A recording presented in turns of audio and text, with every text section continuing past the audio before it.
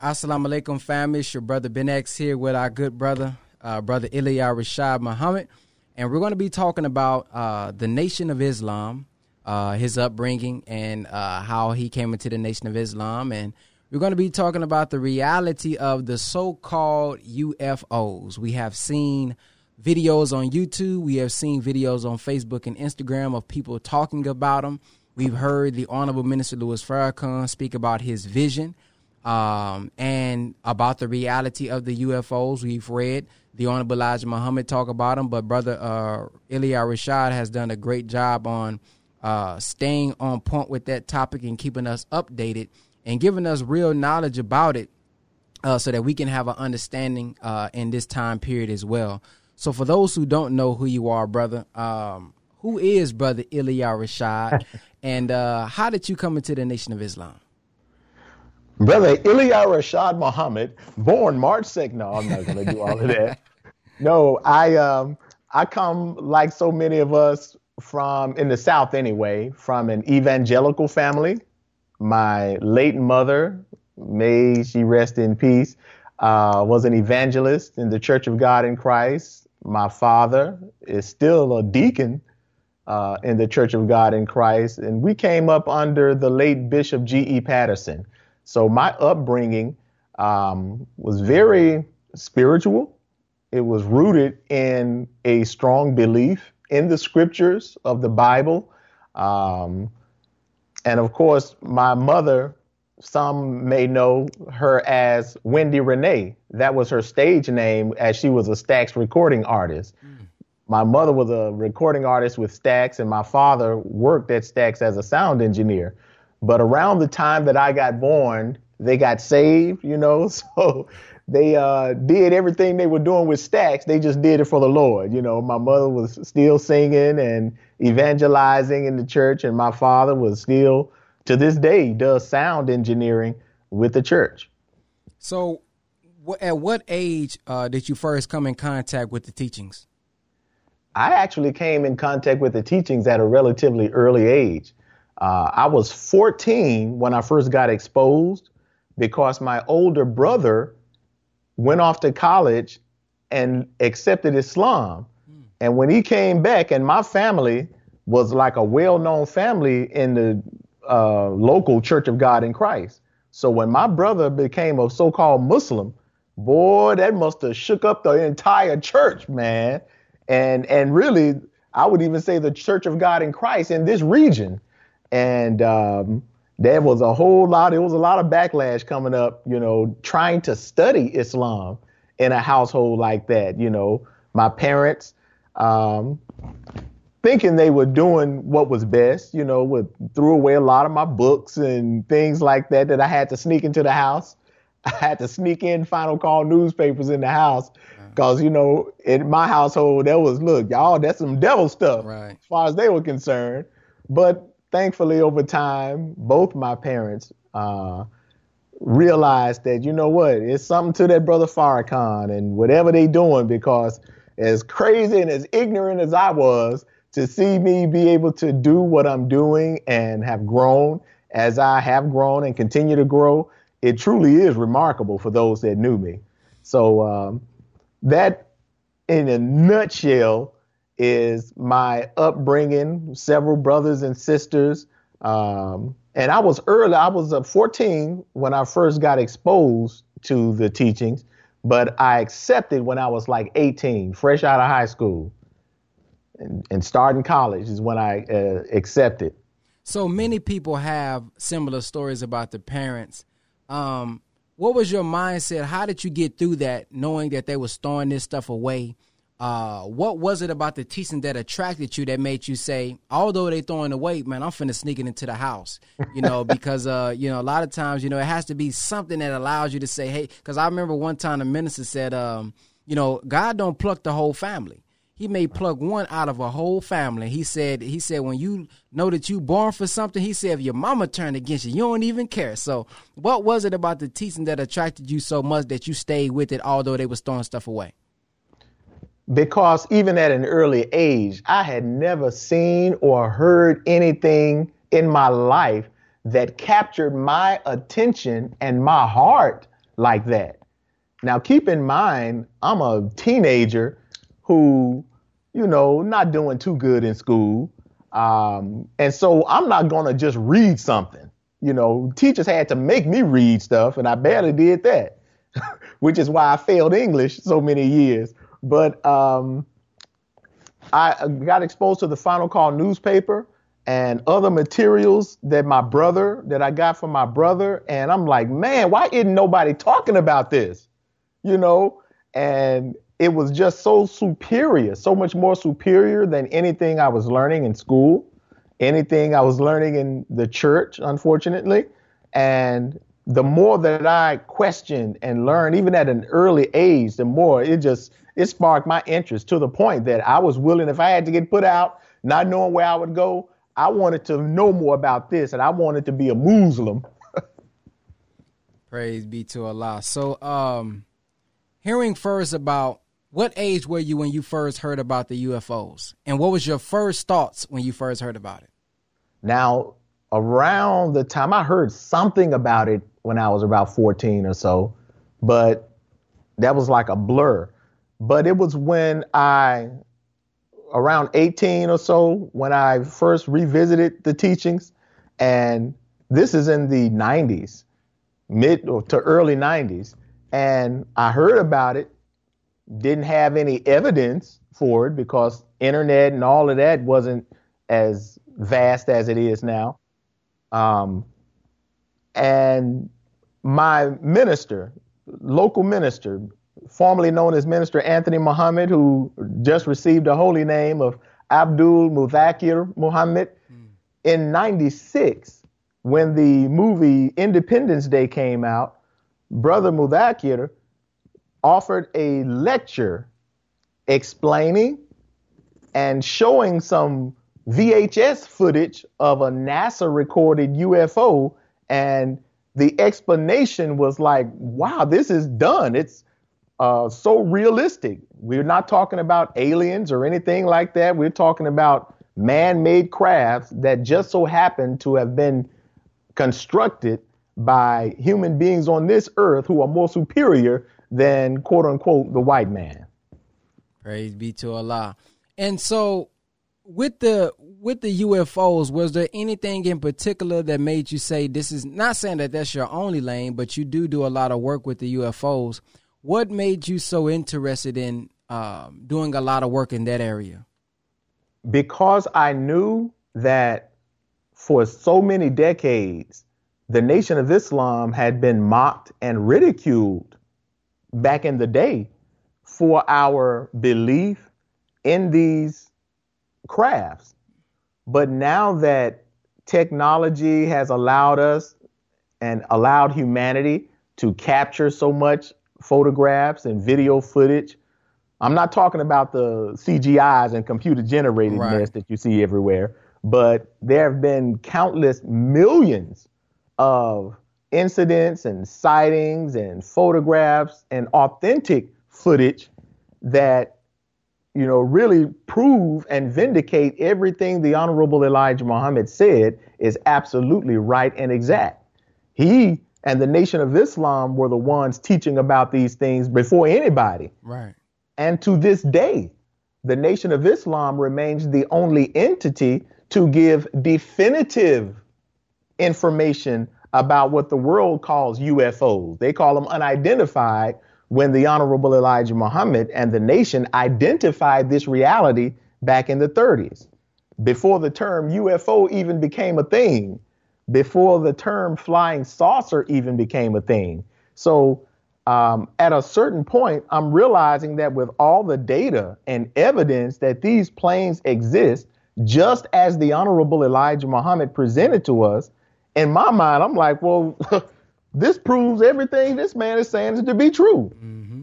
If his God showed him this wheel and its 1,500 smaller wheel-shaped crafts and gave him the intricate details and information about them, everything from who controls them, where it was built, why it was built, who pilots them, all of this type of stuff. And I'm like, well, the evidence is here. So let's present the evidence and dare the world of scholars, the world of political, scientific, academic, religious scholars to try and disprove this reality that the Honorable Elijah Muhammad presented as being proof of his God in person. Praise be to Allah. So back to the upbringing. At what point did your parents find out that you didn't stop learning about the Nation of Islam? I think it was pretty obvious. They got hints when I wouldn't eat the hog that they had prepared for dinner most of the time. But they noticed that I was spending more time outside of foolishness. And anytime your child is reading that didn't necessarily read for the most part, I think that makes parents be like, okay, well, what is it about this stuff this boy's into, you know? And at a certain point, it was college because I moved out of my parents' house. And I was actually staying with my grandmother at the time. And now I'm freer to be able to visit the mosque, to read, to study, to all of that. And so as I was in college and I was staying out of my parents' house, I was able to grow and everything. And so when I would come home to my parents, the conversations would be a little different, you know, still a little, you know, argumentative, so to speak. But the fact that what I was saying and in my argument, it was still biblically based. So they could relate. And now I'm showing things to them in the Bible that they were like, whoa, how you know that, you know? So I think when they saw that it was no turning back for me, that, look, you can't unconvince me that this is the truth. That's like trying to tell somebody that 2 + 2 = 5. You know, I mean, come on. After you have been shown the truth and you can prove it because it's so mathematically sound, then it's no unconvincing that. So they knew that boy Farrakhan had my boy at that point. So what advice would you give for somebody coming into the Nation of Islam that is dealing with that? Because that is definitely a reality that I get all the time, which is why I went back to that. You know, people reach out and say, man, my parents, they don't agree with it. And at that age, you know, you can't just leave the house because you don't know nothing about making no money. You know, you ain't cooking your own food. So when they tell you, well, you know, I made a little skit one time and I said, it was a child that was living and he started listening to Farrakhan and he stopped eating pork and he said, well, you better go eat at Farrakhan's house, nigga, because you ain't going to be able to eat here. So and that's how our parents talk. So what advice would you give to a young brother that's not able to just go be independent because his parents disagree and they like, because I was told I could listen to the minister in the house. You know, we don't listen to Farrakhan in this house. We don't listen to nothing, but we don't listen to Farrakhan in this house. So what advice would you give to a young brother or sister coming up in that kind of situation? Starting off, love your parents and don't be stupid enough to disrespect your parents. And Islam, as we mature and become wise, we understand that, you know, we have to be strategic. We have to love our parents. We're in their household, and we have to be strategic in that we can't feel like we're trying to force Islam on anybody. Right. You know, and after all is said and done, even if your parents or whoever you're with tries to beat you, tries to beat the Islam out of you, you know, they can't stop the truth, you know. So we do all our best and all that's within our intelligence to love, respect our parents' household, respect the household that has authority over us, as long as things don't truly conflict with our religion or the principles thereof.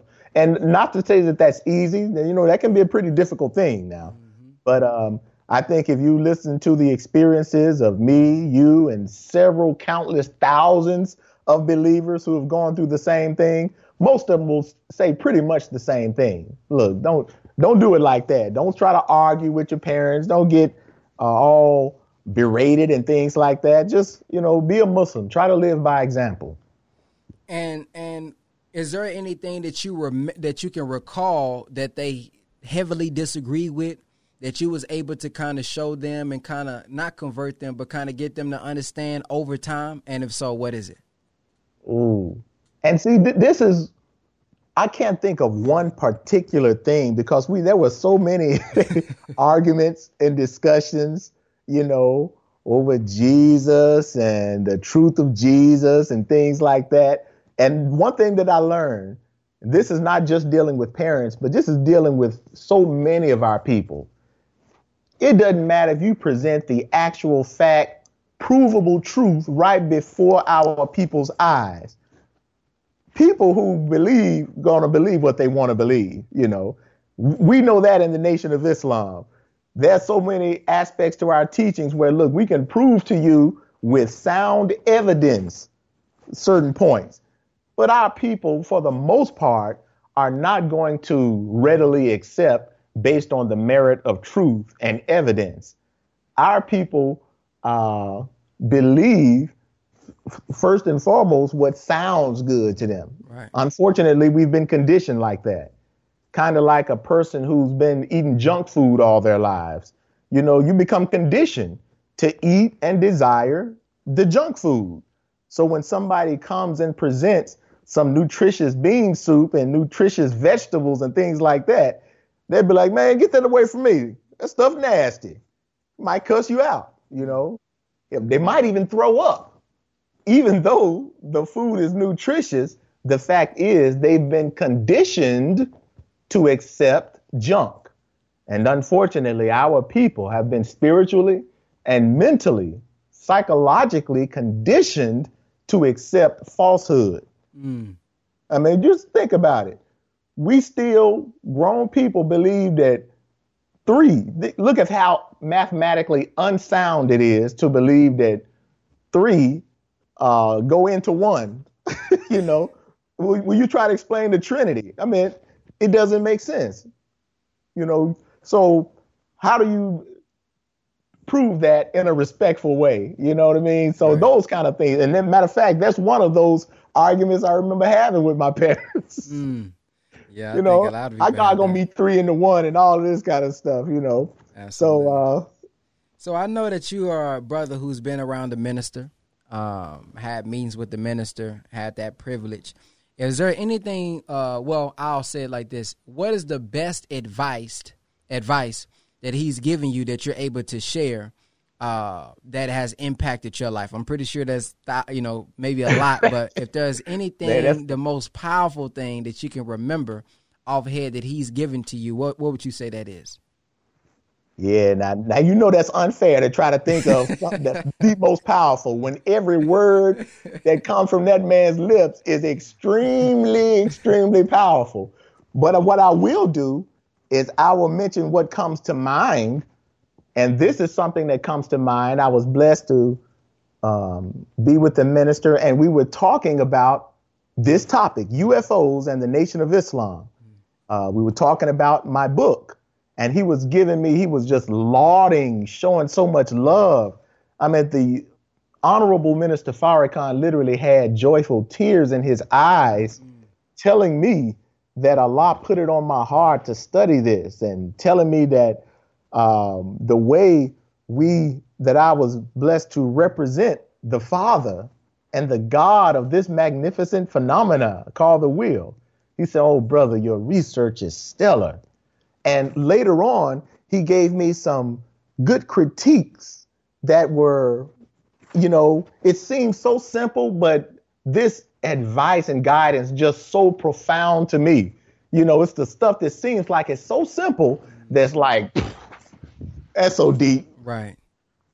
There was something that I had written in the first edition of the book, and I was going into some case that somebody said they saw and did and all of this type of stuff. And the minister told me this. He said, "Brother, your job is not to try to explain what somebody else said or may have thought they came up with. You know what I mean? Your job is to explain him. Wow. Talking about the teaching, talking about the Honorable Elijah Muhammad and the truth that he brought. So as simple as that sounds, you know, when you're dealing with not just the subject of UFOs, but anything of value, our job is not to go and take somebody else's interpretation and try to get what somebody else said and try to explain it. For example, somebody could easily make up a lie, as they do all the time, and say that they were abducted by 3 little green men and this and such happened and whatnot. What the hell am I going to sit up and try to explain what he probably made up or likely did make up? You know what I mean? Mm-hmm. And try to fit that into, man, no. My job is to show the validity and truth of what the Honorable Elijah Muhammad was revealed to him by God in person, and the truth that Minister Farrakhan represents. So something as simple as that, man, is just so profound to me, man. And I take that because as I've been blessed to have discussions with scholars and non-scholars alike, they will often bring up something that has nothing to do with, you know, what the Honorable Elijah Muhammad represents. Don't tell me to try to explain some green men that don't even exist, that there's no proof of. Don't tell me to talk about some aliens and there's no proof of the so-called aliens that they talk about. You know, that's some Hollywood stuff. So I'm not going to waste my time trying to explain some stuff you just made up. You know what I mean? Peace, family. Thank you for checking out the Brother Ben X podcast. Many people are wondering, what can I do now since digital real estate closed on October the 1st? I still want to learn how to make money on social media. I still want to learn how to market, and I still want to learn how to build my brand. Well, there's one more way that you can do it. It's a couple ways, but I want to tell you all about the ABS Tribe.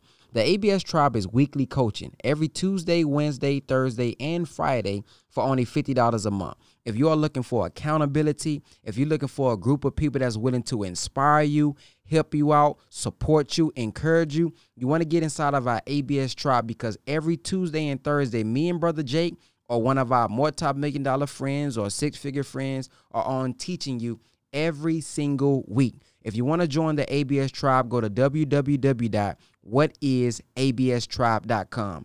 www.whatisaBStribe.com.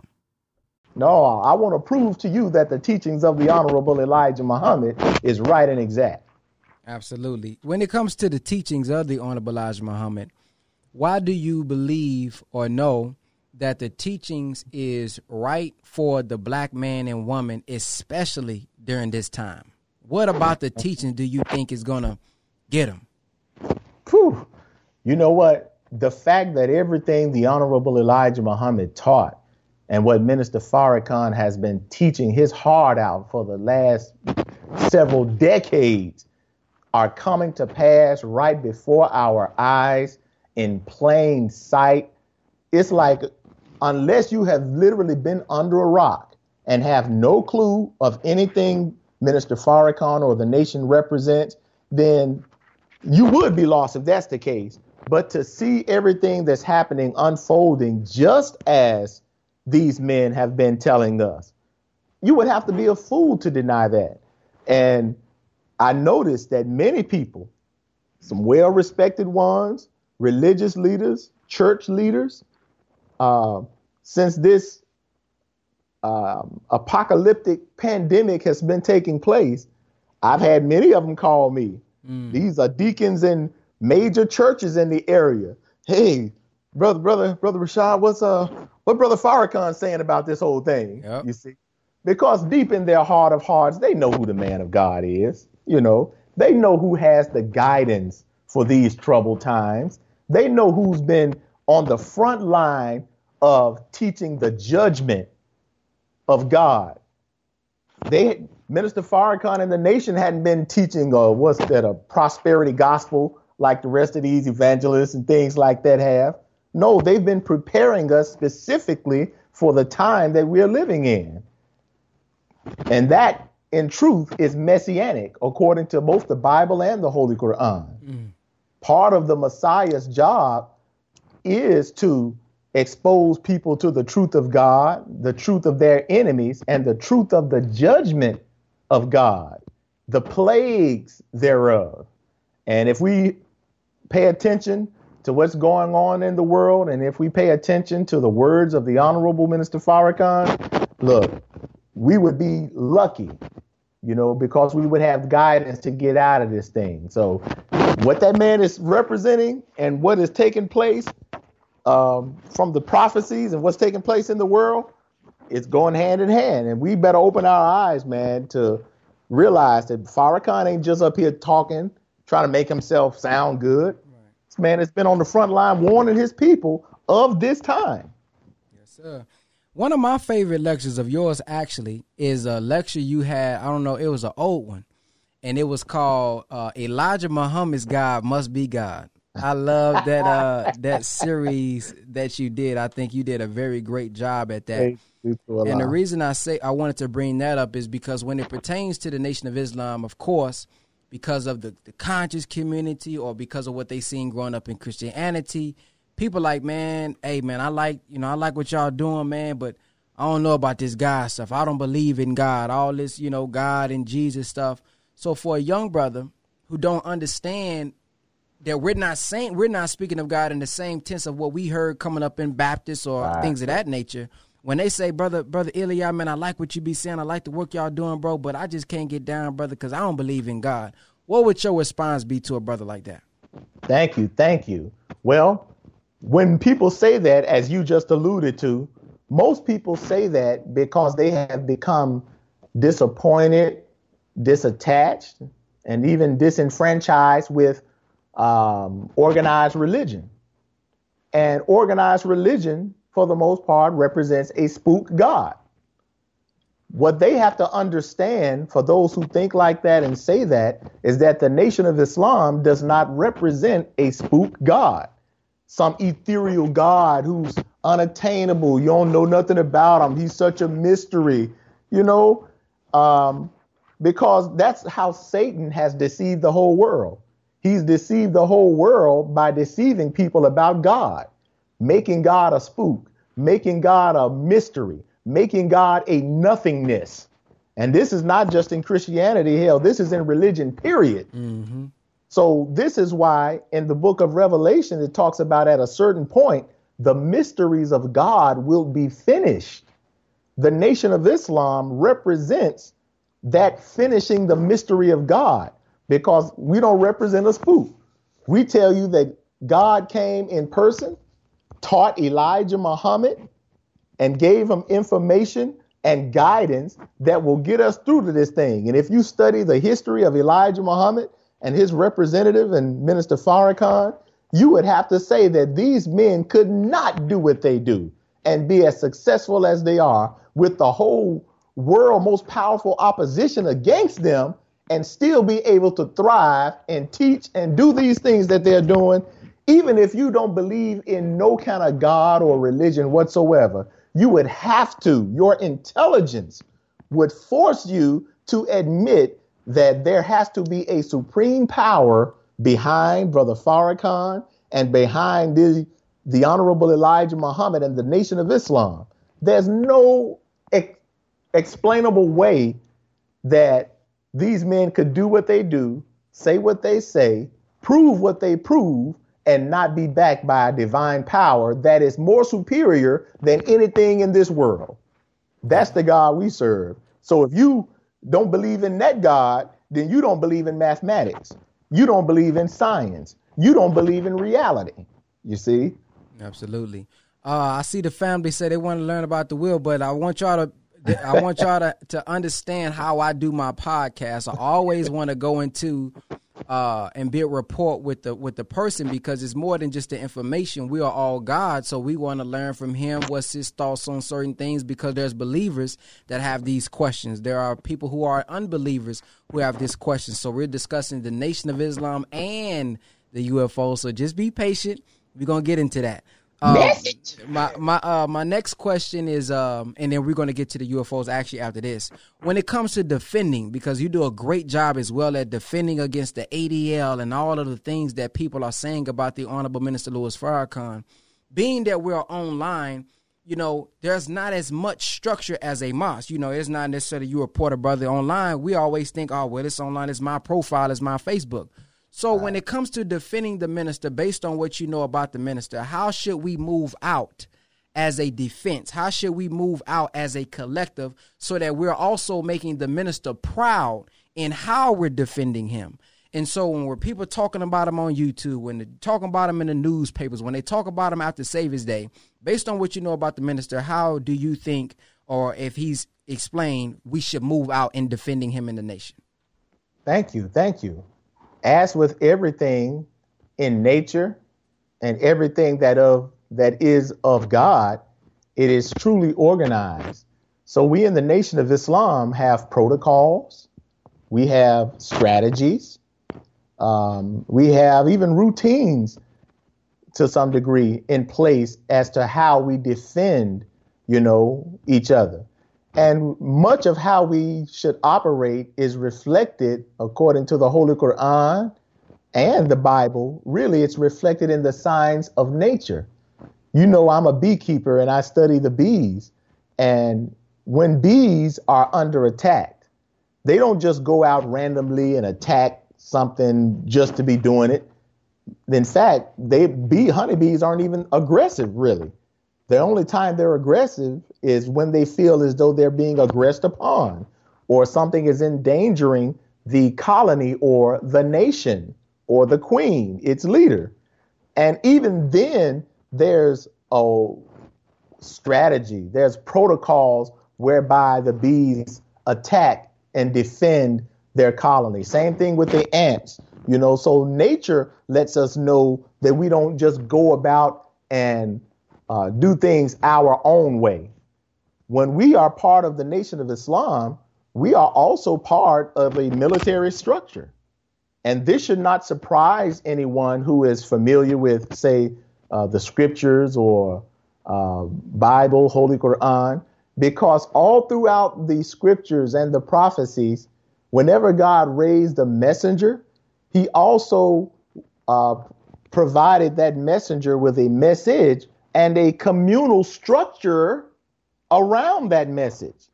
So when he raised Moses, he didn't want people to just believe Moses and go about their own business. No, God wanted the people to be a part of the structure that Moses had for them.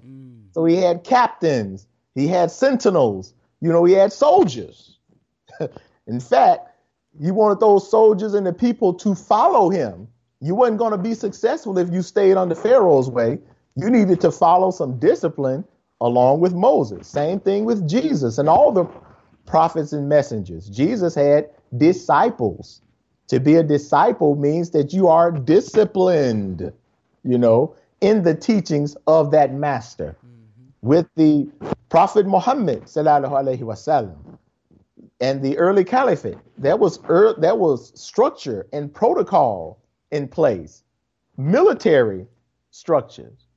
And even this leads to, in a sense, the will, because in the scriptures, when you hear about God, especially in the Old Testament, he's referred to as the Lord of hosts.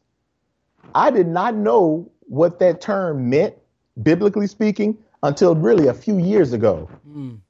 When you hear that term, Lord of hosts, it often comes from a term, Yahuwah Shaba, or Jehovah Zaba, which really means the Lord of armies. So even God got goons or army. You know what I mean? God has a military structure. The Honorable Elijah Muhammad said that if your religion is not based on the universal order of things, then you have no religion. So if your religion is true, if you are truly of God, then it should follow a natural order of things. So this is why when we are in the Nation of Islam and go about defending the nation, whether verbally or otherwise, we don't do it in such a rash way. We're not to. And even when we're on social media, we have to understand that, yes, I'm an individual. I'm Brother Peter. I'm Brother Rashad. I'm Sister so-and-so. But we are still a part of the nation. We belong to Allah. We are literally Allah's property. So, yes, I have my own personality and things like that. But at the end of the day, I'm a statesman and diplomat for my nation. I'm a soldier. I'm a patriot for my nation. So, and I'm going to end with this. I know I talk a lot, Brother Ben. Oh, I got time. Back to the bees. You know, the bees, they all have different roles. They are workers. They have different roles. And those roles change throughout the short lifespan of each individual bee. However, when the bee or the colony is attacked, at that moment, all of those different roles that all of these different bees are doing, at that moment of attack, the bees send a pheromone and instantaneously all of their roles change to become defenders of the nation. And they will give their life, they will give all that they have to defend the purity of that nation, of that colony. And that's a sign as to how we should be. Yes, we are individuals. We have our own things going on. We have our own roles to play. But when the nation is under an existential attack, we all put on that soldier's cap. Yes, I'm a doctor, but I'm a soldier. I'm a lawyer, but I'm a soldier. I'm a farmer. I'm an engineer. I'm a nurse. I'm a janitor. You know, but when we're under attack, we in soldier mode then. Yes, sir. What is the purpose of the wheel, for those who don't know? Ooh, wow. Now you're getting heavy, boy. and I'm going to try to answer that as simple as I possibly can. The wheel has, you could say, dual purpose, dual natures. Part of its purpose represents the destruction of this satanic world, its systems, its paradigms, its wickedness, its corruption.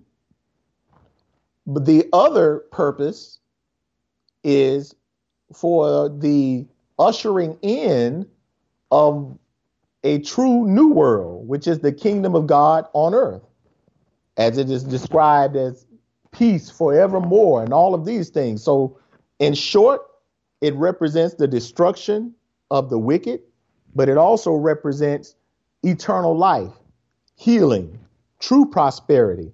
And the true prosperity and healing and peace forevermore cannot truly exist as Allah would fully intend it until the destruction of Satan's world and Satan's authority.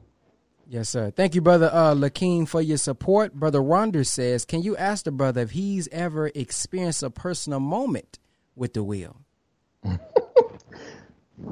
You know what you'll find, Brother Ben, and for all of those asking questions, Brother Ilya Rashad, I'm a realist. You know, I'm one of those brothers I'm not spooky. I'm spiritual, but I'm not spooky.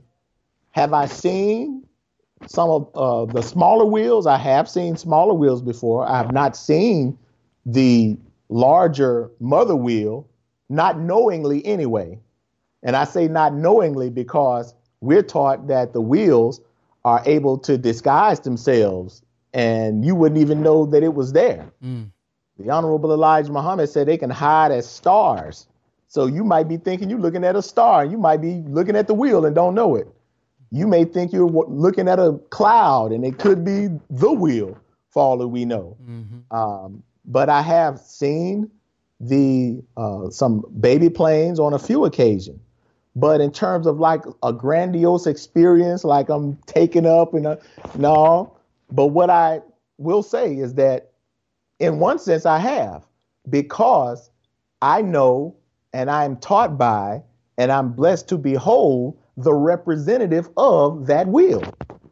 See, a lot of people really try to spook out a topic like this. This is the most practical, pragmatic teaching of God on earth.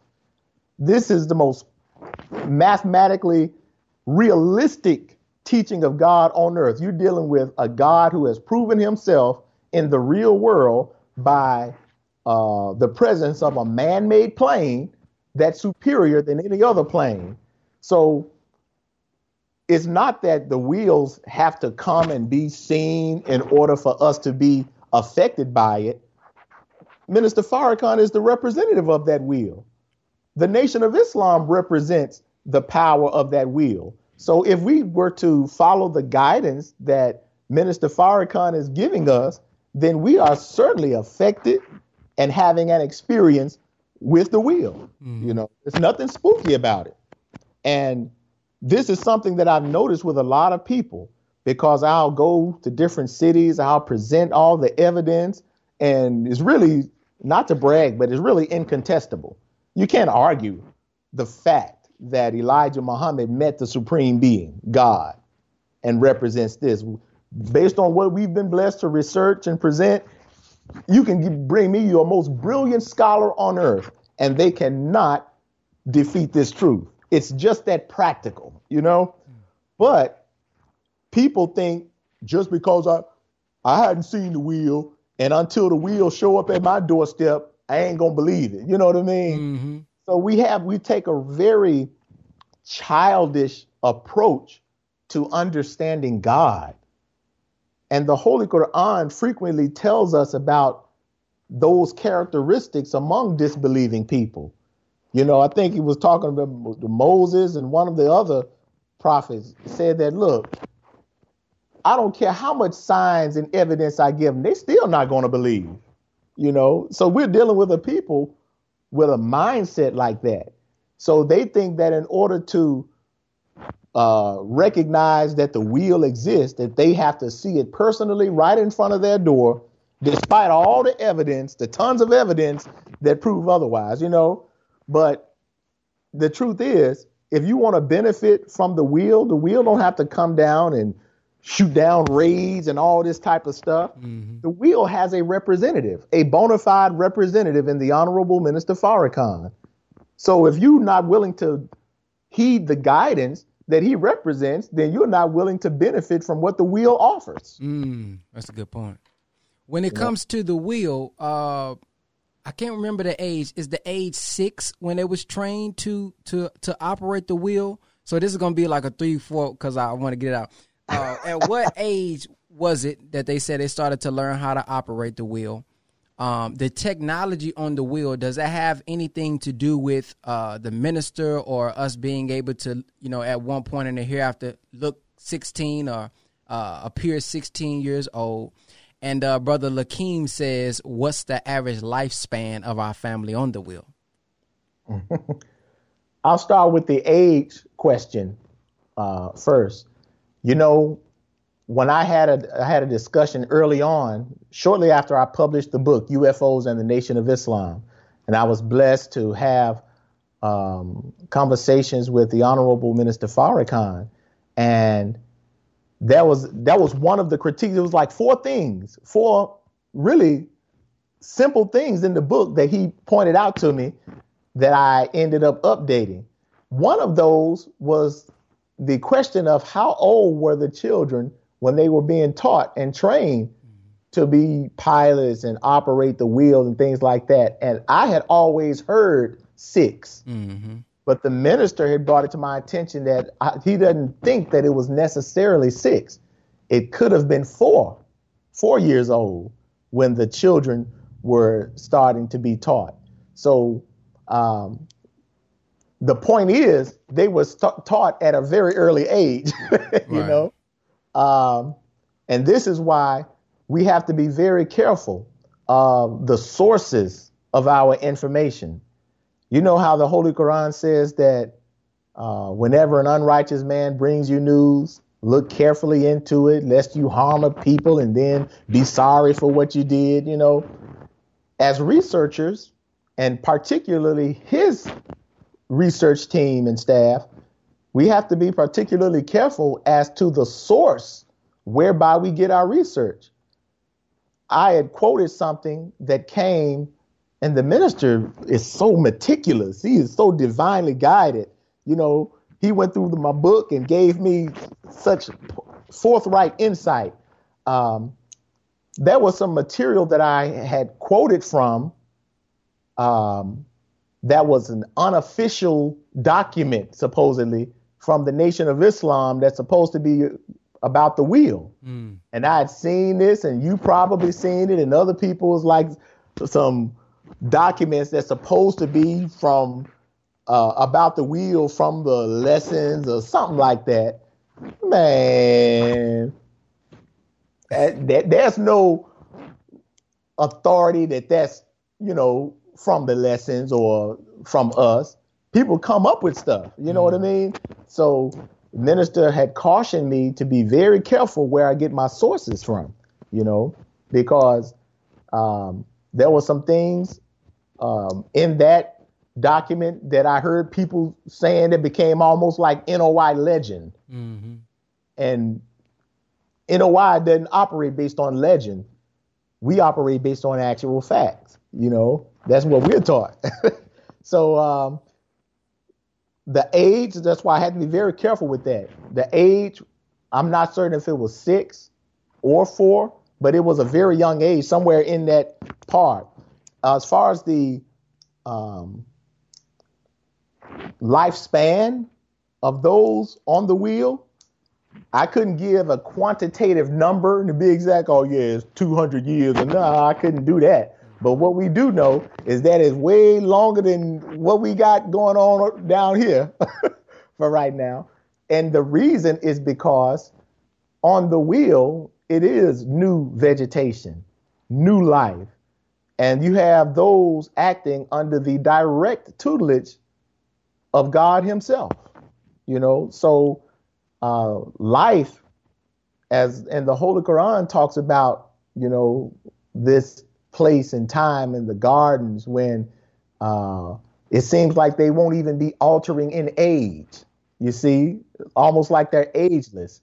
That's indicative of what's taking place on the wheel. And when we take heed to the guidance that's on that wheel, we too will manifest those characteristics right here on this earth. That's the whole point. The whole point is not for the wheel to come and scoop everybody to live on the wheel. That's never been the point. The point is for the wisdom, the technology, the life, the peace, that the purity that's contained within the wheel will one day take place on earth. And this pun is intended. Thy will be done on earth as it is in heaven. See how I slid that in there? So many people ask me, Brother Ben X, man, how do I know that you're going live? How do I know when you're producing a podcast? And I saw you also just made $130,000 in 2 days. Well, there's a way that you guys can get informed from us via text message. All you have to do is text 50K to 210-504-4094, and we'll give you more information with free game. And we'll let you guys know how we made $130,000 in 2 days. Text the word 50K to 210-504-4094. We'll give you updates, notifications, and let you guys know how we made $130,000 in 2 days. Peace. Yes, man. Shout out to Brother Jacoby for helping set up this interview. He also reminded us that the link to the GoFundMe for the UFO documentary, so-called UFO documentary, is in the description, and it is pinned to the comments section at the top. Did you hit all those questions? You got all those? I think, let me see, with age, life altering, was it something else about life? Oh, it was about the technology on the wheel. Is that a part of the appearing to be 16 again, that teaching? Is that official teaching from the nation? The technology, the wisdom, the vegetation, the habits, the lifestyle, all of that plays a part into why those on the wheel and why we eventually will be able to manifest those characteristics and become almost ageless, so to speak. Okay. And so you actually hit on it, because I've been looking for it. What a minister was speaking about the wheel, because there are some people who think that, we waiting on the wheel. When the wheel coming, when the mothership coming, they believe that we all gonna fit on the wheel. Like all of us is gonna fit on this wheel, and it's gonna take us off, and that's kind of what everybody waiting on. When America's destroyed, we all gonna fit on the wheel, and we going to another place. So can you explain and clean all that up? Thank you. And what you would have to ask those who think like that, and many believers, unfortunately, have that mindset. The question is, where did you get that from? The Honorable Elijah Muhammad never said that we gonna all go up on the woman. That's where do we get that from? See, that is a part of Hollywood and the enemy's folklore entering into the truth. We're literally mixing truth with falsehood. And now we start to take on a belief system that is not even rooted in what the Honorable Elijah Muhammad gave us. You see, we actually bring in some of those spooky belief systems that we had, you know, respectively in the church and things like that. Some concept of a rapture, you know, that's not even mentioned in the Bible, but we bring those folklorish ideas to the Nation of Islam. So the Honorable Elijah Muhammad and the Honorable Minister Farrakhan wants to cleanse us of those. You know, he wants to give us a mathematical theology. I'm reminded of words from the Honorable Elijah Muhammad in the Theology of Time lecture series. He said, and I'm almost quoting it, not exact though. He says, I just want to teach you science. And he was grieving over that because he's challenged with teaching the people the truth of God, the truth of the time and what must be done, the truth of the devil, the truth of the judgment, all of these things. But he's teaching a people who've adopted a spooky mindset, who think the way that their enemy wants them to think, who don't think with a mathematical sound mind, who don't think based on the laws of cause and effect. So the Honorable Elijah Muhammad and the minister as his representative are faced with these challenges of giving people a rational, more than logical truth that is grounded in evidence, but you have to give this truth to a people who are expecting something real spooky, you know. That's why so many people can't accept the wisdom of the Honorable Minister Farrakhan and the Honorable Elijah Muhammad, because in their mind, they think that the man of God should be floating around somewhere, you know. He's going to be doing magic tricks and all this kind of stuff. And they can't listen to the plain evidential truth coming from these men because they've been led to believe that God's messenger Messiah is going to be floating somewhere, you know. And that's why Allah says in the Quran and in the Bible, you know, what type of man is this? He goes about in the marketplace. See, the people are amazed that the man of God is human like them, black like them, does things that they do because they've been so spooked out by the enemy, by religion, that they can't accept the plain truth in plain sight. With the teaching that it would destroy America, I'm pretty sure there are many thinking, will we get a warning before this happens? And if so, what is the teaching when it comes to black people getting a warning or anybody getting a warning? Because we know that America is going to be destroyed, but we're obviously still in America. So we don't want to get burnt up. We don't want to be shot up, whatever the case may be. So what is the teaching when it comes to that? The truth is, we've already been given warning for the past 90 years, so it seems, you know, warning after warning after warning. The nation's program is based on a warning type message, warning of the judgment of God, warning of the time and what we must do in accord with that time. So we've already been warned to the nth degree. But as the wheels become, I guess, more manifest, we are taught that before certain aspects of the destruction will take place, that there will be scientists or teachers with certain information that they will be giving to those, particularly those who believe, and they will be questioning those who believe, you know, or those who are with the Honorable Elijah Muhammad when that day comes and guiding them out of the destruction. They will give them information that will lead them out of the destruction. I think I heard that it would be in the form of leaflets or something like that, you know. And they would ask him in words, who are you with? You know, are you with America? You over here trying to vote Democrat or Republican? You worried about voting, or are you worried about going the way of God? You see? So in truth, that is the warning that we've already been given since 1930. Who will survive the war of Armageddon? Will it be, you know, those who with America that represent slavery, suffering, and death? Or will it be those who follow submission to the will of God, which leads to freedom, justice, and equality? So, yeah, we've been given the warning. In your study of the will, I know there's an article by Mother Tanetta that talks about the ringing of the ear that the Honorable Elijah Muhammad talked about. And I think it was like you'll be walking in the grocery store and you'll hear a ringing of the ear. Is this ringing of the ear, that communication, is that connected to the will at all? It could be, because the Honorable Elijah Muhammad taught that those scientists, or angels as they are also called, human beings, mind you, not aliens, not beings from some ethereal, no, they're human beings from this earth. I'm saying that for the guests who may not know the truth about these wheels, but those wheels are piloted by people from this earth, many of whom the Honorable Elijah Muhammad knew personally.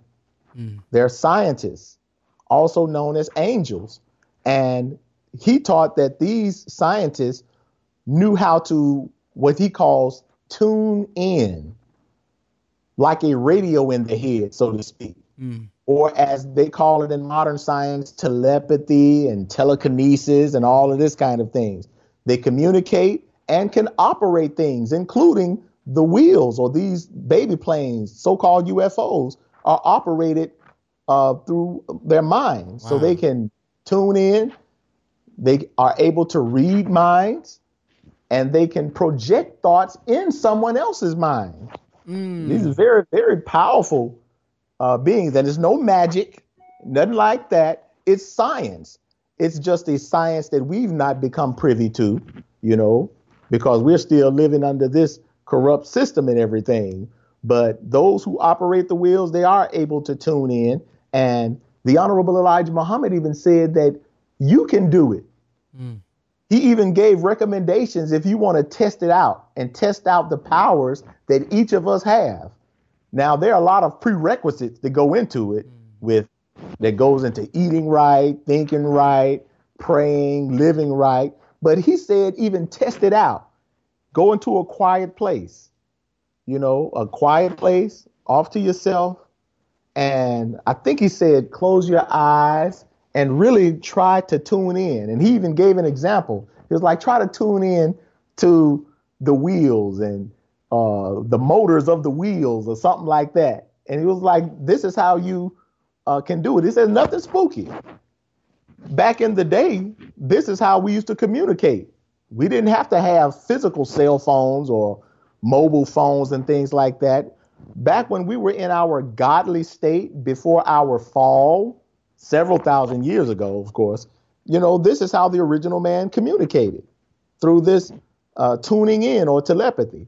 And don't you know that on so many of the authentic so-called UFO abduction cases, they have, the abductees have explained that those people aboard those circular crafts communicated with them telepathically.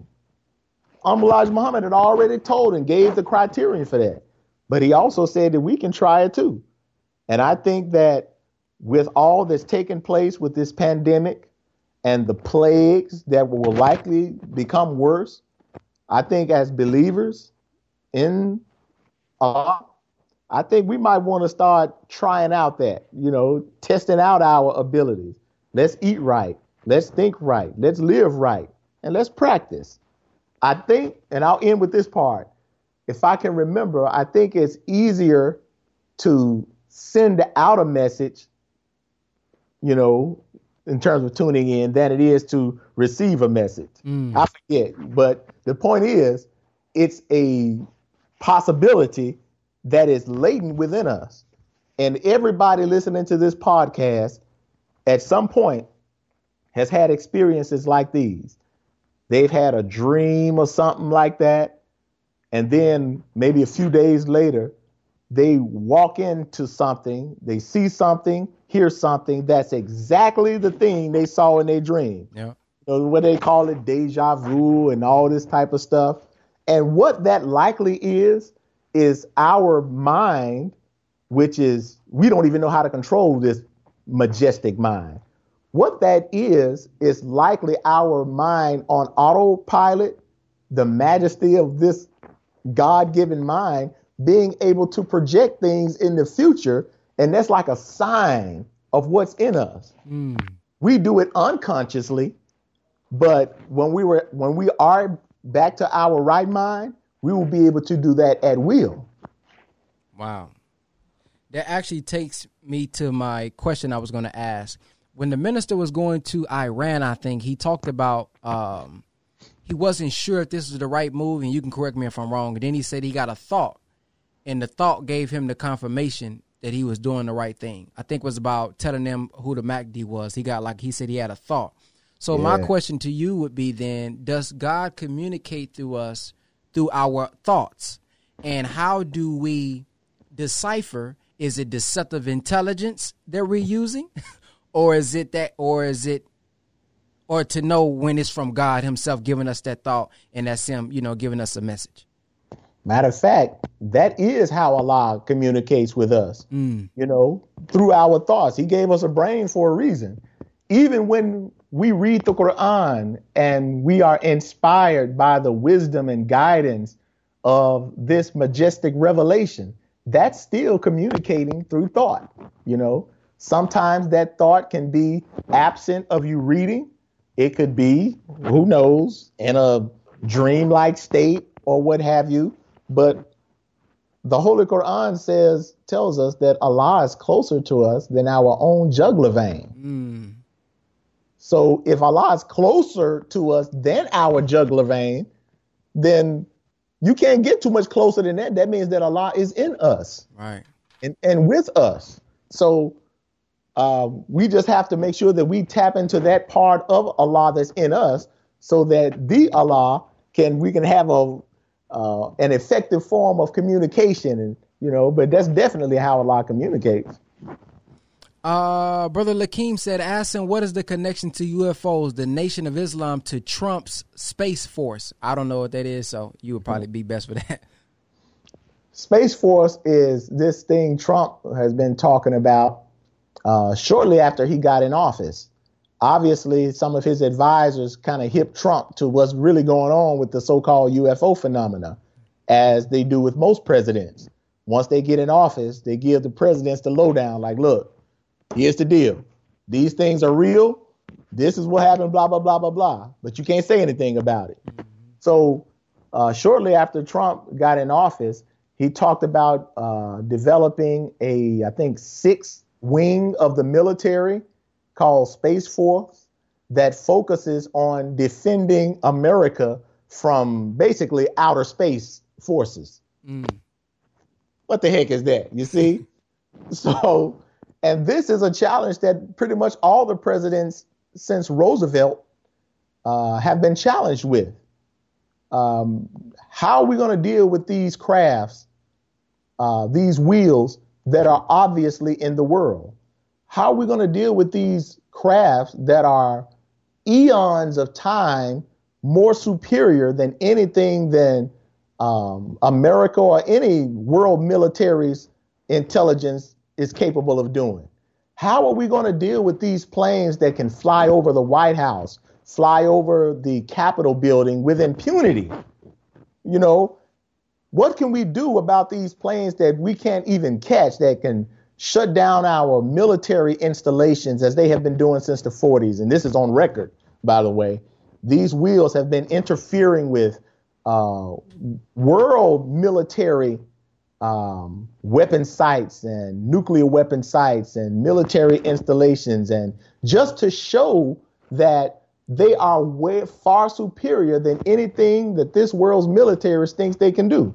You see, these wheels, and this is documented, by militaries, that the wheels, or these circular crafts, disc-shaped objects, as they call them, have been interfering with government and military weaponry. So there's nothing they can do about that. This is just proof that there's a power in the world far wiser, far more advanced, far superior than any of the conventional wisdom and technologies and militaries of this world. And we argue that that power that has been manifested in the world is directly connected to the Nation of Islam, particularly the Honorable Elijah Muhammad and the Honorable Minister Farrakhan. There it is. So the documentary, what is the purpose of the documentary? What are you looking to share, with the purpose of this documentary? Well, we started with the book, and part of the reason for the book and our research and traveling, talking, and teaching about this subject is to defend the truth of the Nation of Islam and challenge the world to contest this truth that the Honorable Elijah Muhammad met God in person, met Allah in person. That is the most controversial, perhaps religious statement on earth, because all of your faith traditions, all of your religions, all of your schools of thoughts, even all of your political ideologies totally go against the notion that God, one, would even appear in person, let alone teach and raise up a child of slaves to be his messenger Messiah. You see? So the Nation of Islam is in a very distinct position, and we're challenging the world on what we believe and recognize. And we're not challenging the world in terms of you believe this, I believe this. No, we are challenging the scholars of the world to observe, critique this body of knowledge called the teachings of the Honorable Elijah Muhammad, and measure it, evaluate it, and critique it the same way you would any other academic or scientific body of knowledge. We're not limited to some religious beliefs or religious interpretations. So part of what we notice is that the whole world seems to run from us when it comes to dealing with this subject, particularly the world of so-called leaders and scholars. How is it that the Honorable Minister Farrakhan and the Nation of Islam have been talking about these things before there was even a UFO phenomena and challenging the world about this truth, but nobody want to seem to talk about it? Even the minister's staunchest critics, and Lord knows he has the most powerful of critics who control media, they control politics, finance, banking. They call him everything they want to, but they can't call him a liar. And you would think that as much as Minister Farrakhan talks about his direct connection to these wheels and the powers thereof, none of his critics even challenge him on that. And it's like, whoa, are they too afraid? I say they are, because they know that this is a truth that busses up all of their game. You hear all these documentaries, you hear all these books, read these books about UFOs, and everybody's giving their theories and narratives and totally overlooking the source that brought this truth to the modern world. So we think it's time, it's necessary that the world needs to know the truth. And if they're not going to read the book to get the truth, and since they're not going to study the Honorable Minister Farrakhan or challenge him, or even challenge us as his representatives on this truth, then we think it's best to go ahead and do a docu-series where we control the narrative and tell you the truth about this thing that we brought to the world. That would be almost like people talking about the bean pies. And there's a whole world people talking about bean pies and documentaries on the history of the bean pies, but you want to exclude the Nation of Islam. That's just how absurd it is for people to leave out and overlook the Nation of Islam, who brought the truth about these so-called UFOs to the world. So we're like, man, to hell with all of these mainstream channels who've been avoiding us, mainstream platforms who've been trying to silence our work. We've decided, look, we'll raise what we need, and we're going to do a docuseries ourselves exposing the truth.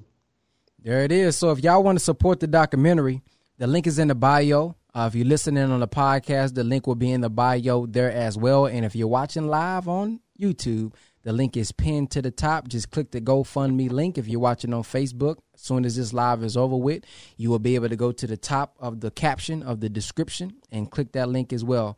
So for those who want to stay in touch with you, buy your book, support your website, and just keep up with the updated news that you have about the Nation of Islam. I think you do a great job at defending against the ADL as well. How can they find you on social media? Well, our website, for starters, is nationbrothers.com. And we are starting again to try to keep our website filled with content, many of our video content, as well as our books and resources. As you know, Brother Ben, and you're no stranger to this, YouTube, Facebook, and many of the other platforms have strategically worked to limit the reach of the content that we put out on behalf of the Honorable Minister Farrakhan. Yeah. They already blocked his Facebook, Instagram, Twitter, and all of that type of stuff, removed some of his videos, and they've done the same thing with me and my videos and posts and things like that. So those who control the algorithms, they have significantly worked to limit the reach of what we do, but we're still on social media nonetheless. You can reach us at Ilya Rashad on Twitter, Instagram, and Facebook. Ilya Rashad, that's ILIARASHAD. And we're excited about this project, brother. And I'll tell you, Brother Ben, I thank you tremendously. I was telling you earlier as we were about to log on, this household of mine, we're all fans of Brother BNX, man. We love some BNX. We're very proud of you. We love your representation of wisdom, of youthfulness, and just the beauty of the teachings of the Honorable Elijah Muhammad and the guidance of Minister Farrakhan on the main stage. So we thank Allah for you, and you continue to keep up doing what you're doing, big brother. Yes, sir. I thank you as well. Well, we look forward to having you back. Anytime you want to come back on the platform, just let me know, and we look forward to the docuseries, sir. Indeed, indeed. Thanks a lot, my brother. Love you, soldier. Yes, sir. Love you too. Assalamu alaikum. Wa alaikum salam. All right, y'all. That is it, man. That is the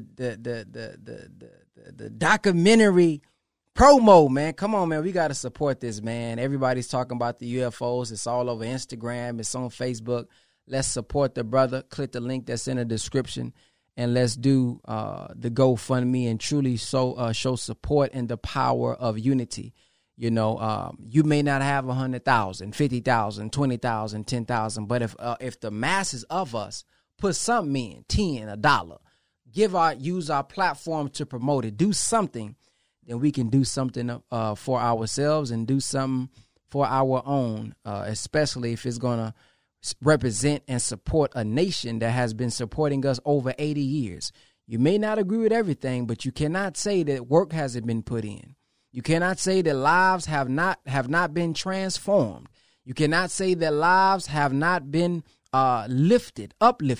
So thank everybody for supporting the platform and supporting the brother. If you are donating, and if you would like to donate to support this platform, you can do so via Cash App, $ Brother BenX. And another big salute to Brother Jacoby Muhammad, who was a part of setting up this interview. Thank you, Brother Malcolm Flex, for sending over the contact.